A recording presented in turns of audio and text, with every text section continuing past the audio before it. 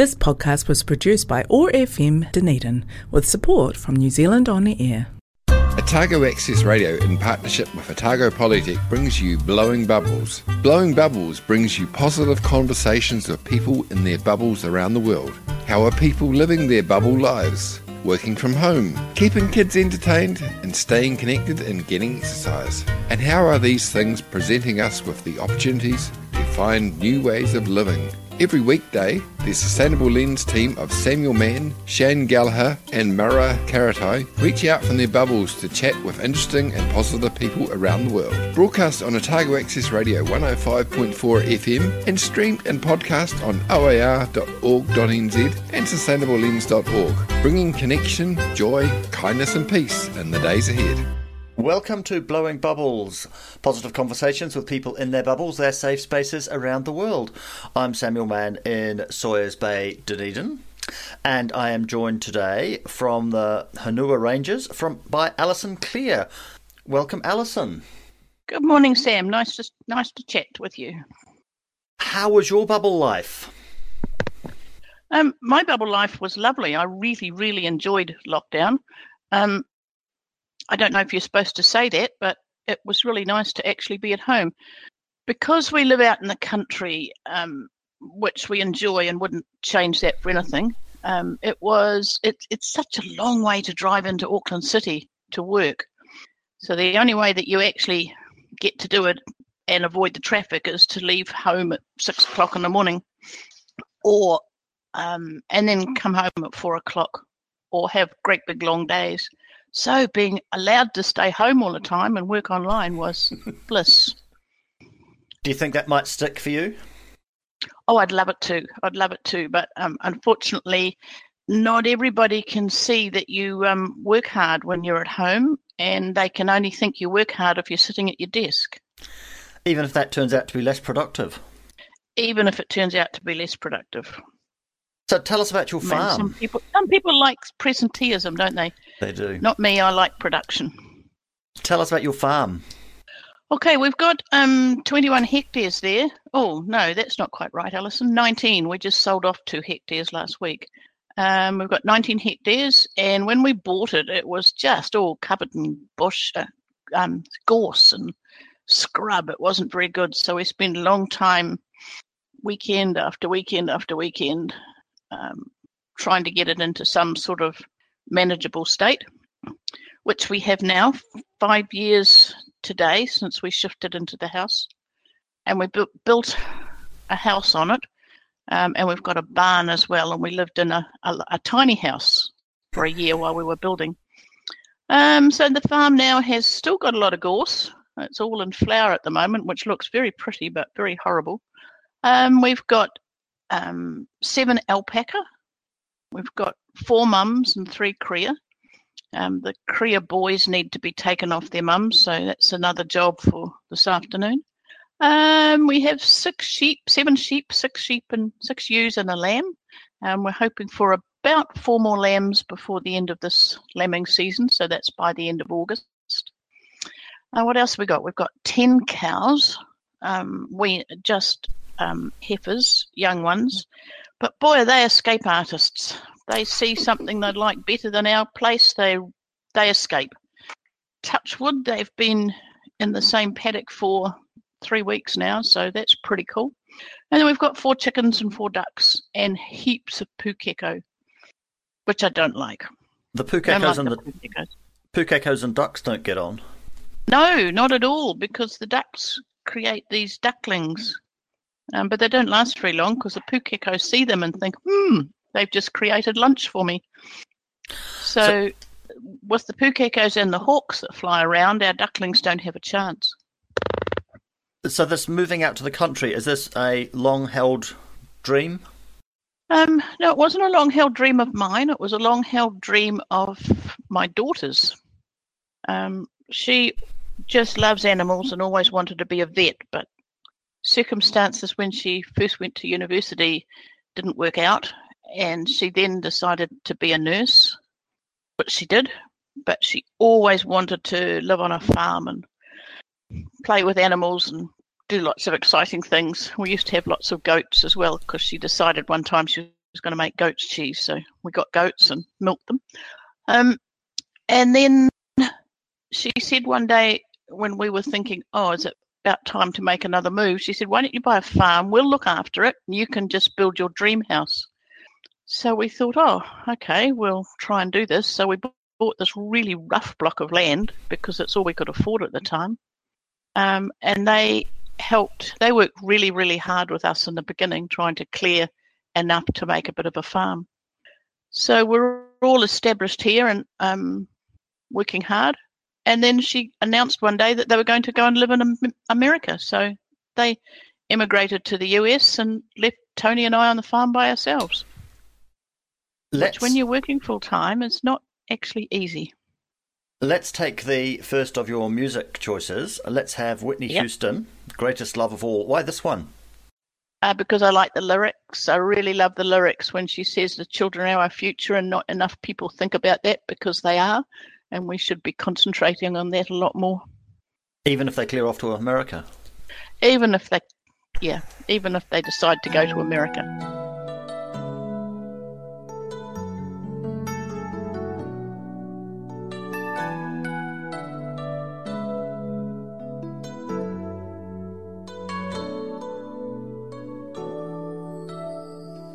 I believe the children are our future. Teach them well and let them lead the way. Show them all the beauty they possess inside. Give them a sense of pride to make it easier. Let the children's laughter remind us how we used to be. Everybody's searching for a hero.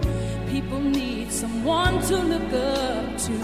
I never found anyone who fulfilled my needs. A lonely place to be.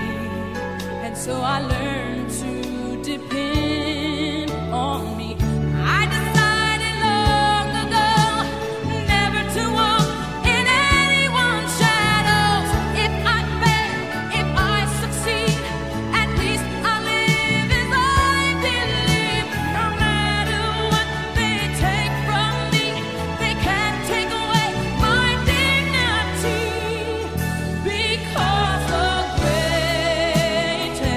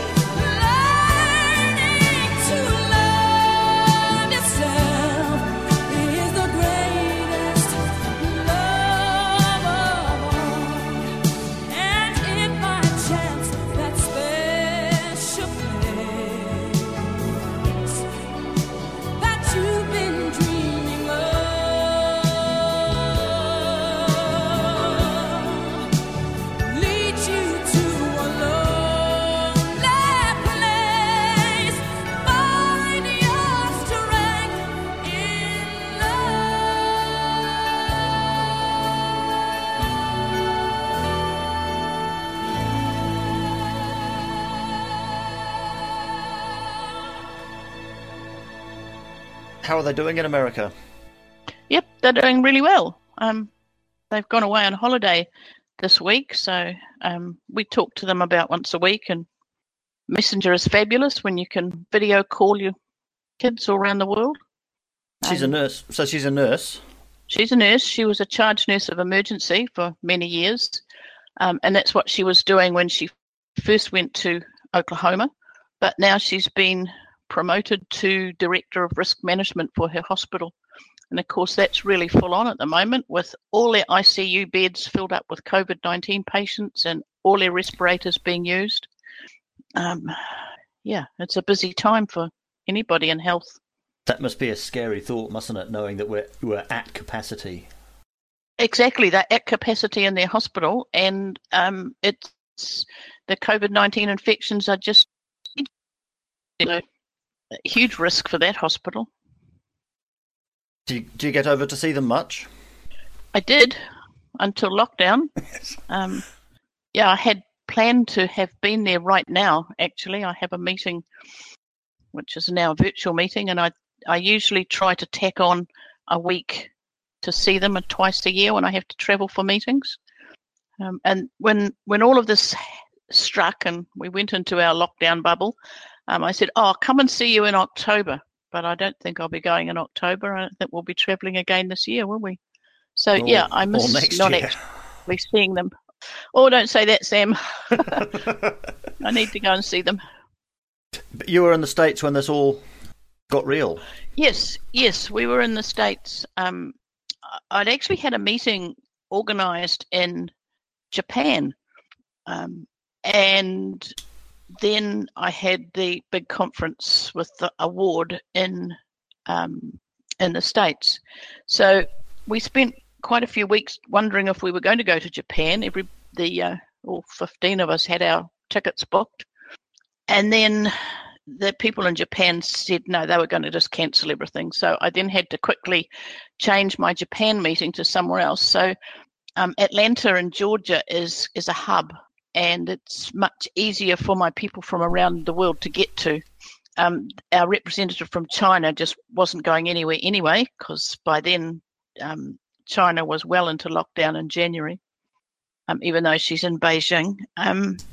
So she wasn't traveling at all, but the rest of us, I tried to work out somewhere that was central that we could easily get to, and it was Atlanta. So I flew to Atlanta at the beginning of March, when nothing much was happening here, or in the US for that matter.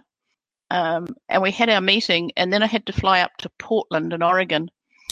And so Tony was going to fly up there too. And as you know, he had a stroke 18 months ago. So he was traveling on his own for the first time, which I was a bit nervous about. But I met him in Portland, and then my daughter and her daughter, my granddaughter, flew up to Portland to meet us too. So that's when it all blew up and happened. And while we were at the conference was going to start on the Thursday morning. And we'd had the pre-conference meetings and workshops on the Wednesday. And then Thursday morning, I got up and got all dressed up to go and do my keynote. And the time it took me to walk from my hotel down to the conference centre, the conference was cancelled. And this was because the governor of Oregon at 11 p.m. the night before cancelled all meetings over 500 people. And this conference had over 2,000. So the organisers were absolutely devastated, because they didn't know till they woke up at 6 in the morning that he had declared no meetings and they had to cancel the conference. And of course, the 2,500 people had already arrived in Portland by that stage, including Tony and my daughter from Oklahoma. So did the conference sort of carry on like in the hotels around, just as individual groups, or did everybody just get on a plane and scatter? Everybody got on a plane and scattered. It was quite amazing. Some people who were travelling on the Wednesday, who were supposed to travel on the Wednesday, had chosen not to travel. But for people like us that, you have to get there a day in advance, just to acclimatise and find out where you're going. There were just heaps and heaps of people there. And then, of course, the huge, massive rush to change all their tickets, all the US-based people, they were all changing their tickets to get back early. I tried to change our tickets, but it was going to cost as much as the ticket that I'd originally paid. It was going to cost that much to get home. So we thought, oh, well, we'll just stay the couple of days and we'll go and explore Portland, which we did. Of course, Portland's got that fabulous bookstore. And so that was, we managed to spend half a day just in the bookstore getting lost, and Powell's bookstore it's called, with another friend of ours, Lisa. Oh, yes. I was supposed to be swimming down the river at Portland last week. Right now. Week before. Last week, I think it is. I think it's 7 bridges or 10 bridges or something. It's a big, a long swim race that I was supposed to be doing, but that's not happening. But Portland's also the centre of ongoing protests. Yes, absolutely, it is. I read about those and think, gosh, I was only there in March. Do you, when you hear about those, is it in the area that you were staying? You would have been staying in the downtown area. Yes, it is. It's in the downtown area, which is where we were staying, and where the protests are. What award? It's all quite scary, really. It is. What award were you getting? Did you get? Did it turn up in the post? Yeah. Yeah, well, that was they were going to present it that morning. That's why I got all dressed up, and they were going to present that. It's it's ACM, which is our big international computer society, and this is a special interest group on computer science education, and I've been involved in that for more years than I like to remember. And the award was the for lifetime service to computer science education nationally and internationally. Well done. So, thank you. So for getting that award, we were going to go for dinner that the first night of the conference. We were going to have dinner with the chair of SIGC and some other really important people. So instead of doing that, they put on a cocktail party for the people that were still left that hadn't been able to change their tickets. So we went up to the cocktail party and they presented my award there. But I didn't get to make my wonderful keynote speech, which I'd even practiced. Bubble Sprite of the Forest of Orokonui, Dunedin's favourite goddess, Tahu Mackenzie. Kia ora koutou, ngā mihi aroha nui kia koutou ko tāho hau. I hope you're all having the best day, beautiful superstars in your beloved universes. And I really hope that whatever is happening around you, this journey that we're all on together is proving to be very rewarding, very fulfilling, and is illuminating for you more and more each day who you are, a triumph of nature's art, perfect, unique, and here making things better. Thank you. So I've had a wonderful day and I'm so excited to talk to you all about it. Thank you so much for having me. And of course, I have been out at my heart's home, Orokonui Eco Sanctuary today, with a few very different groups, and I've just been struck today by this real sense of contribution, valuing the contribution of everyone that I've come into contact with, and just marvelling at the diversity and the multitude of different gifts that are being offered constantly by all the people around me. And there's such diverse gifts. And of course my gifts are coming in also. And so today I welcomed the beautiful Otago Boys High School to do their NCEA plant study, and this is not something that my brain is particularly adept at, so I'm very grateful that I have the brain of Taylor Collies-Davey, who I work with, who is fantastic and is a botanist and can see all of these structures, all of these ways of understanding beautiful plants. And the program that we run for year 12 and 13 is all around pattern seeking. And of course, as a species of animal, We love patterns, we love finding meaning. Constantly, we're looking for meaning and we're ascribing meaning to the beautiful world around us that holds us. And of course, for all of us, we've been moving together and co-evolving through this very unprecedented emotional roller coaster of lockdown level 4, level 3, level 2. Now here we are in level 1, returning to consensus reality, but with new ways of doing things, new ways of seeing, new ways of feeling, new ways of being together, with a focus on sustainability. So of course, understanding our native plants and their forms and how this could be affected by climate change and habitat loss, other environmental aspects are very important for our future. And understanding what unique gifts our native plants have to share. Many of them are not found anywhere else in the world. We're so lucky to have them here. And of course our native animals have evolved to feed upon them. And the takahe were out in fine form. Of course, they're another wonderful, wonderful species that is only found here. And because the tussock and takahe have evolved together, the takahe can eat the tussock and it will regenerate. But of course, with the red deer, they haven't evolved together. And when the red deer eat the tussock, they can't regenerate. So, whilst we are all contributing at all times precious, precious gifts, some of these gifts are best suited to other environments. And I think we can really have a think about this moving forward collectively as a dream team of 5 million and counting. What gifts do we want to share? What gifts do we want to bring to the fore? How do we want to contribute individually towards a sustainable future for our paradise home, Aotearoa, New Zealand, and for our paradise planet on a global scale? And I had a wonderful, wonderful therapeutic group this afternoon. 3 rangatahi who have been having a difficult time, and one young man brought his guitar and he played his guitar really for the whole time, about 4 hours. It was so beautiful. And all the birds came down to see him, and all the birds joined in and sang with him, because what he was contributing was so perfect. It was perfectly harmonious and in tune with the real world, the living world, the natural world.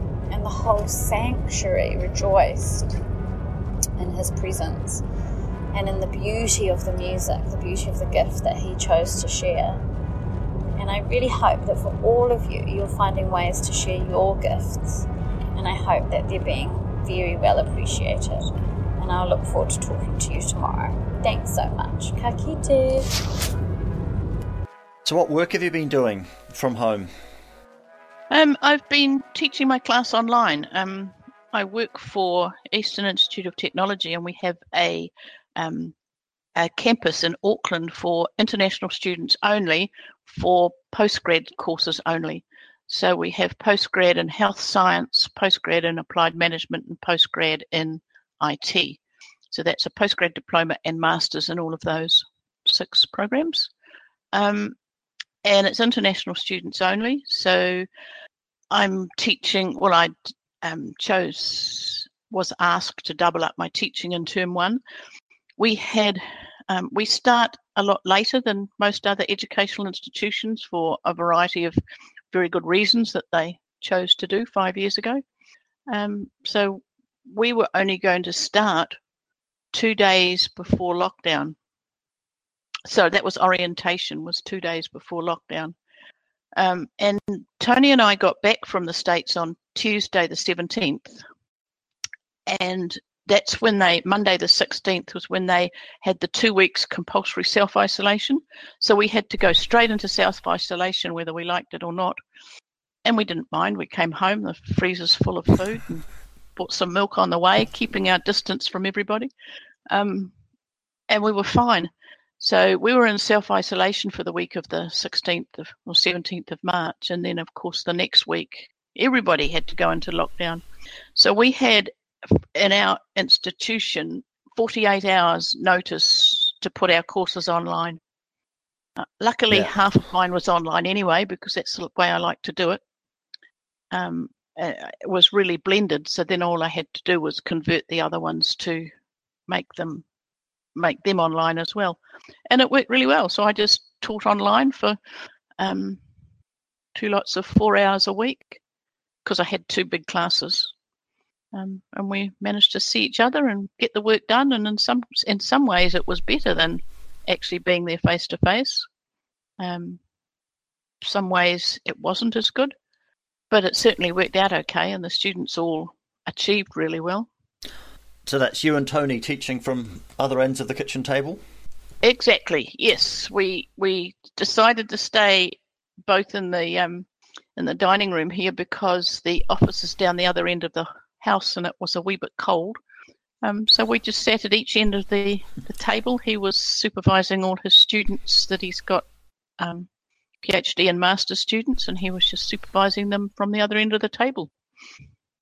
The students and I was teaching my class twice a week. So you were lucky that the students had managed to get in just before lockdown? Yes. Some of the students had come and it was their first semester. I only teach second semester students, so mine were all here anyway.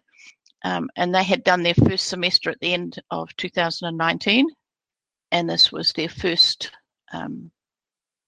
So they were into their second semester. We're actually in quarters, so this was their term 3. So, and you're going back to face-to-face teaching? It's gone. We on our campus we had to stay in online teaching for term 2 because we weren't back to level 2 by then. And yes, but for semester 2 or term 3, it's totally back to face-to-face teaching. I have personal opinions about that, because I think we learned so much with online teaching that we could deliver something really excellent in a blended way. And I think that would help everybody. But we've got semester 2 to discuss that and try to look to do something next year. Yeah, so our students were mainly onshore students, so that was good. Onshore international students. And I had overflowing classes, so and they're really good. And they're from all around the world. So did you get a feeling from them about the experience that they're having? It must be kind of weird being here, knowing it's safe, but also kind of having that kind of wanting to be home.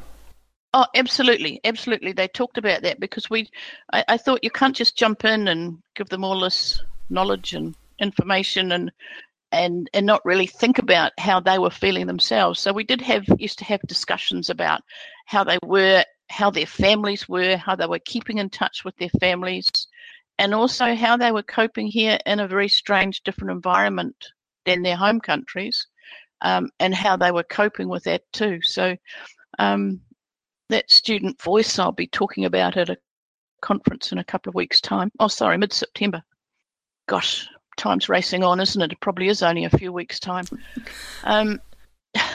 So they had difficulties. They had a lot of different difficulties going to the supermarket, part-time jobs. Some of them were working in supermarkets part-time and being asked to work much longer hours. So they weren't allowed, but then the government stepped in and extended the 20-hour-a-week work so that they could go and do that.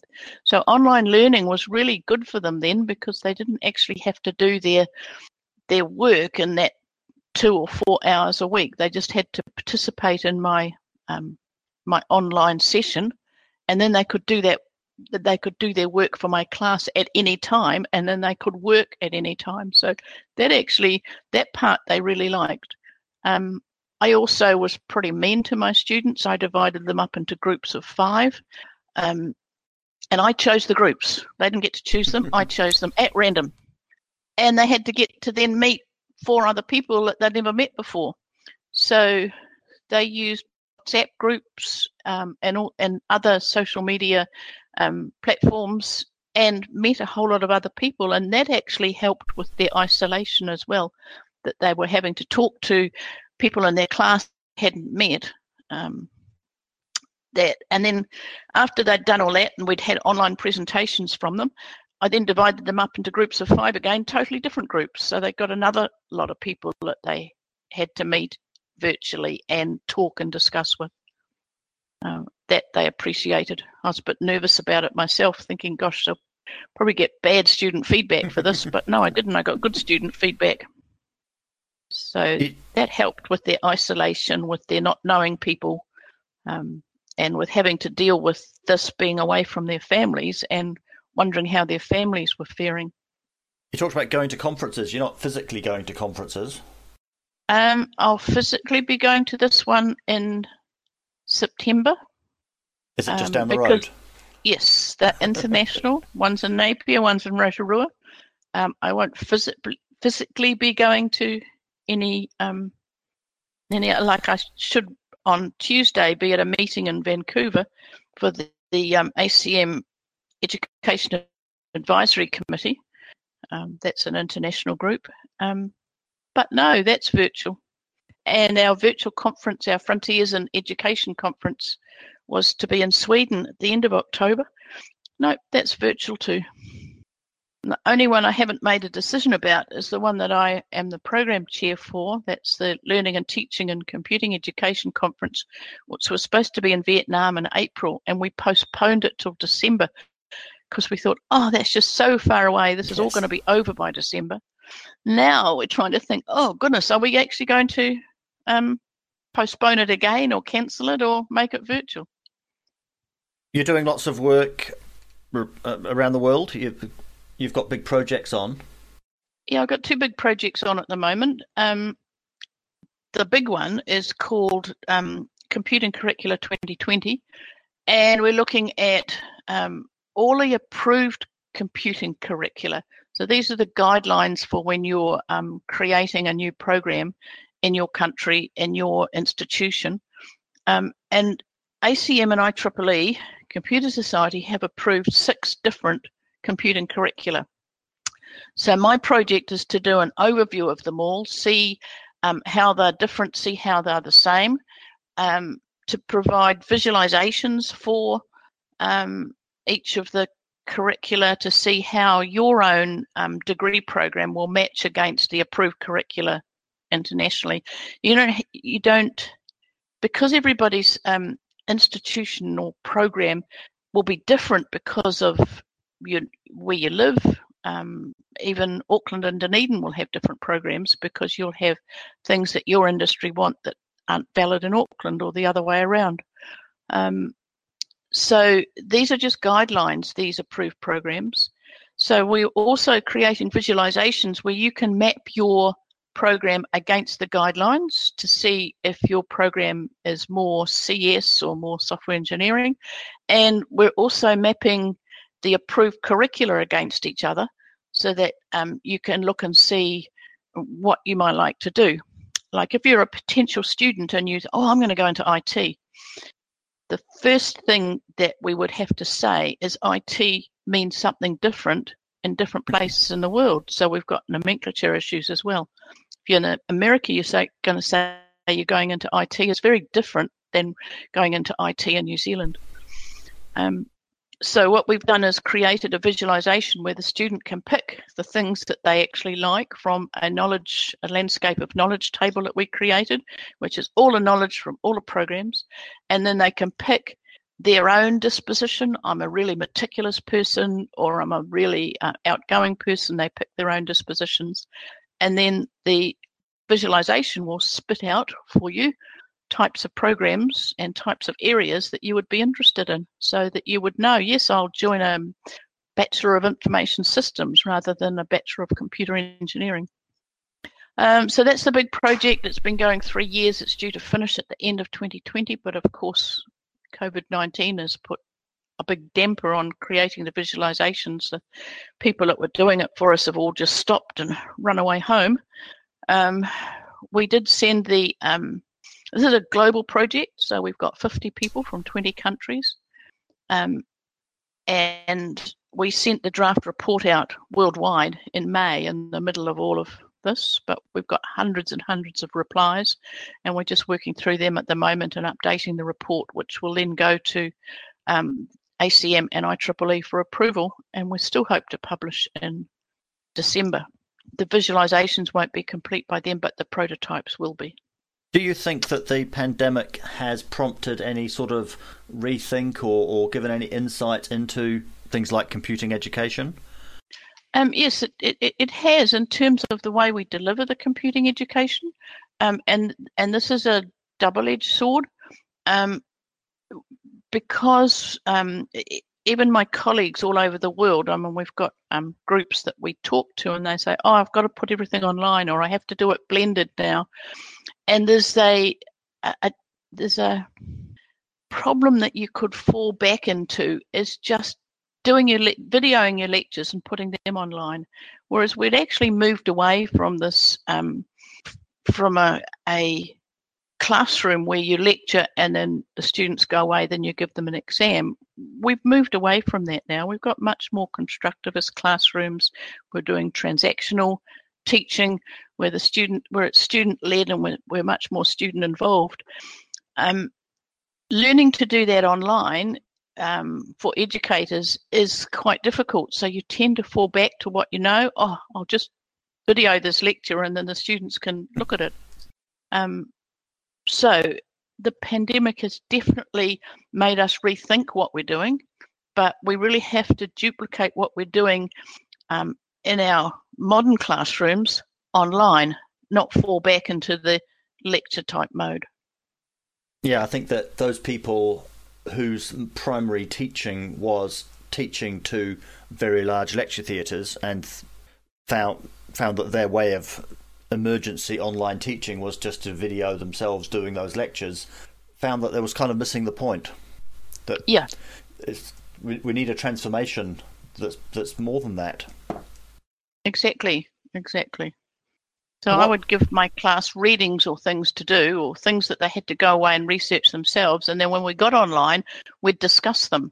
We'd create forums that people would then, so you'd do all your research or your reading, then you'd go into the forum, and then when we got online, we'd start discussing what was in the forum. Of all of the things we've seen at the sort of societal level over the last few months, what do you think is going to stick, and what do you hope will stick? I hope kindness will stick, looking after each other will stick, getting in touch with other people and will stick. The way we shop is going to be different. I used to do a lot of online shopping. Now I do a lot more online shopping. Although the postage at the moment is absolutely terrible. It takes 6 weeks to post a book to Australia. I'm not sure if that was New Zealand Post or Australian Post that held it up. Let's play You've Got a Friend in Me from the Toy Story soundtrack. Oh, great.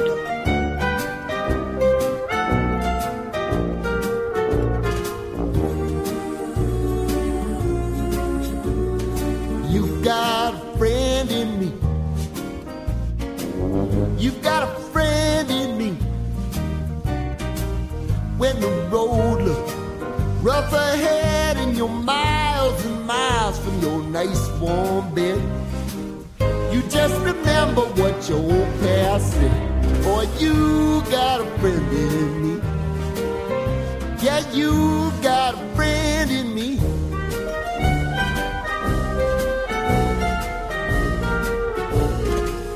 You got a friend in me. You got a friend in me. You got trouble, and I got them too. There isn't anything I wouldn't do for you. We stick together, see it through, 'cause you got a friend in me. You got a friend in me.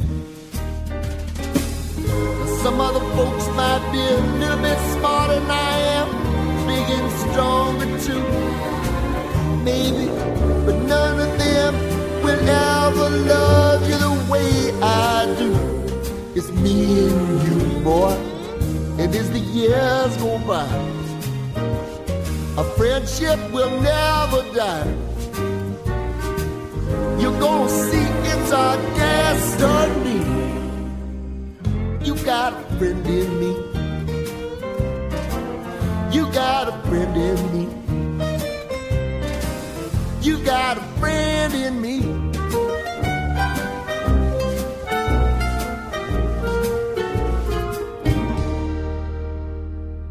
And I think it's fair to say, Alison, that you have the most incredible Christmas trees, probably in New Zealand. Christmas is my hobby. And possibly even wider.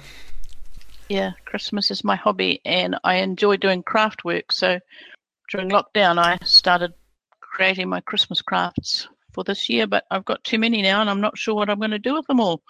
I have 8 very large Christmas trees that go in my house, and they are mostly decorated with things that I've made, Christmas decorations I've made. And now I've got boxes and boxes of Christmas decorations I've made, and I don't know what to do with them. Do they Plus an attic full. Do they get renewed? It's not the same. That's the black one, and it's the same. Do you have, I don't know if you've got a black one, but that's yeah, the, I do have a black red, one. You do have a black one. That's the red one, and it stays the same for years. It gets added to every year. So I've got my black tree with my gold and silver decorations on it, and it was 5 years ago. It was a bit sparse for me, but this year, at least every branch will have 2 decorations on it. Takes about 4 weeks to set them all up. So the 12 days of Christmas, you don't have to all frantically take them all down on the 6th of January. They're all down by the 6th of January, or around the 6th of January, because it just takes that long to get them all down and packed away as well. So I shift everything out of the garage when I get them out, so that'll happen about Labour weekend, and then they'll start going up. And Tony is a willing participant in this Christmas tree. Tony is a very willing participant in this, because it's my hobby, so he helps. He knows that it's the thing that calms me and keeps me grounded, so I think for that reason he helps. So I have some questions to end the show with. Yep. What is the biggest success you've had in the last couple of years? Work-wise, it has to be my ACM SIGSI Lifetime Achievement Award. Internationally, that was huge. It's not really recognised in New Zealand because I don't think people really realise what it is. But that's one of my big successes. The other big success is growing our campus from 5 students that I had in 2016 to over 500 now. Wow. So we're writing a book of these conversations. It's called Tomorrow's Heroes. So what's the superpower that's got you into our mansion? I'm female. I'm a woman. That's my superpower. And a very powerful and well-connected woman. Yeah, but you have to work hard at it too. And you have to believe in what you do. If you believe in what you do, it's not work anymore, is it? It's fun. You like to see people achieve. I like to see not just students achieve, but I was a head of department for too many years to even remember. And one of the greatest things that I'd look at there was seeing my academic staff achieve, or seeing all of my staff achieve, whether that was teaching in a different way and it all worked, or getting a higher qualification, even getting promotion within or without at my institution. But seeing people achieve, and I had a little something to do with that. That's setting them out on a path.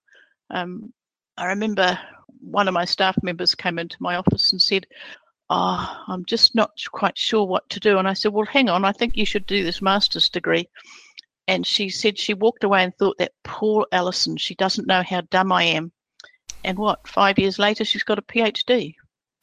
So seeing her achieve like that, hey, that's one of the things that I can really look back on and say, that's what I did it. The Doctorate of Professional Practice that we have at Otago Polytech, we would like to be able to say is the only doctorate in the Polytech system. But for the Doctor of Computing that you managed to get in 2002 or something at Unitec, that's correct. is the fly in our ointment. It's gone. Yes, They've dropped it. But it meant that we can't be the first. Oh, okay. No, we were the first with that. It was a professional doctorate of computing. Do you consider now yourself... Unitec have decided not to continue it. So we were back to being the only. Do you consider yourself to be an activist? Yes, I do. And I am an activist. I'm an activist in making things better for everybody. I don't go and wave placards, and I don't belong to a political party, but you can be an activist in other things by ensuring what you do in your life and your work is ensuring everybody is equal. Everybody has the same equal opportunity.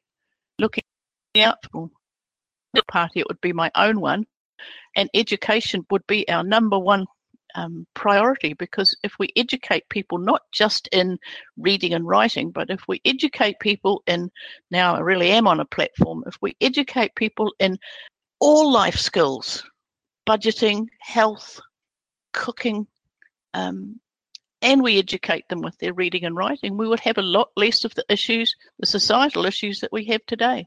So in that respect, I'd consider I was an activist. Everybody's equal. We need everybody to have the same opportunities. What motivates you? What gets you out of bed in the morning? Oh, I'd love to stay in bed in the morning. What gets me out of bed in the morning? Just improving the farm here, getting my research done, because when you've finished the research, I mean, I've had quite a few papers I've written this year, and we've got this big working group on at the moment, which is we've got a big paper to be published later in the year. Seeing that finished and achieved. I know I've got to do that. That's what gets me out of bed in the morning. What challenge are you looking forward to in the next year or so? What challenge am I looking forward to? I'm very hesitant to say this on the radio, but retiring. I want to retire and spend more time with my Christmas trees, with my craft work. I'd love to say I want to spend more time with my grandchildren, but hey, there's 12 of them, and I've only got 2 that live in Auckland. The rest of them are all over the world. And the eldest one's just been accepted for university. So, and she's been to more academic conferences than most academics. Than most academics, absolutely, she has. And she's not doing computing. And lastly, law and philosophy. Do you have any advice for our listeners? Keep your eyes open, keep your ears open. Look around and see all the wonderful things that can be done and that you can do too. Be active. Not necessarily physically active, but be active in the things that you want. Promote the things that you want. Promote the things that make New Zealand a better place. But thank you. And don't be grumpy. No, don't be grumpy. No.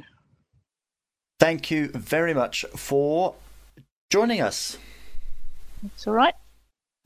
It's been a really lovely morning. Thank you. I've heard there was a secret. Let's go out to Pentatonic's version of Cohen's Hallelujah. Lord, but you don't really care for music, do you?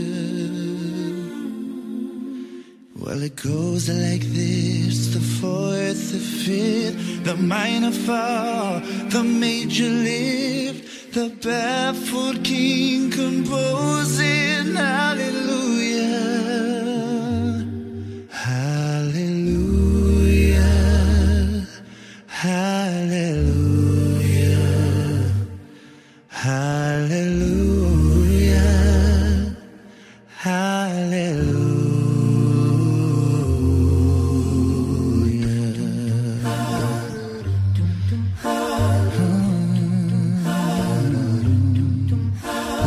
Faith was strong, but you needed proof. You saw her bathing on the roof, her beauty in the moonlight overthrew you. She tied you to the kitchen chair, she broke your throne and she cut your hair, and from your lips she drew the hallelujah. Hallelujah. Hallelujah, hallelujah,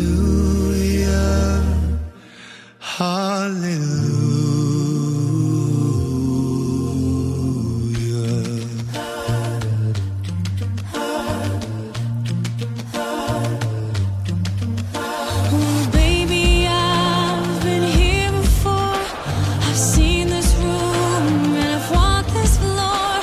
I used to live alone before I knew you. And I've seen your flag on the marble arch.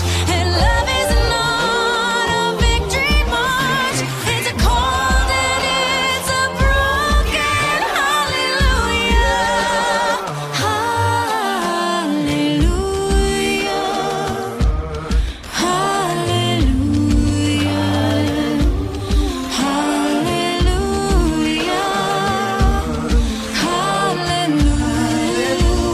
Hallelujah. Maybe there's a God above, but all I've ever learned from love was how to shoot somebody who outdrew you. And it's not a cry that you hear at night. It's not somebody who's seen the light. It's a chord and it's a broken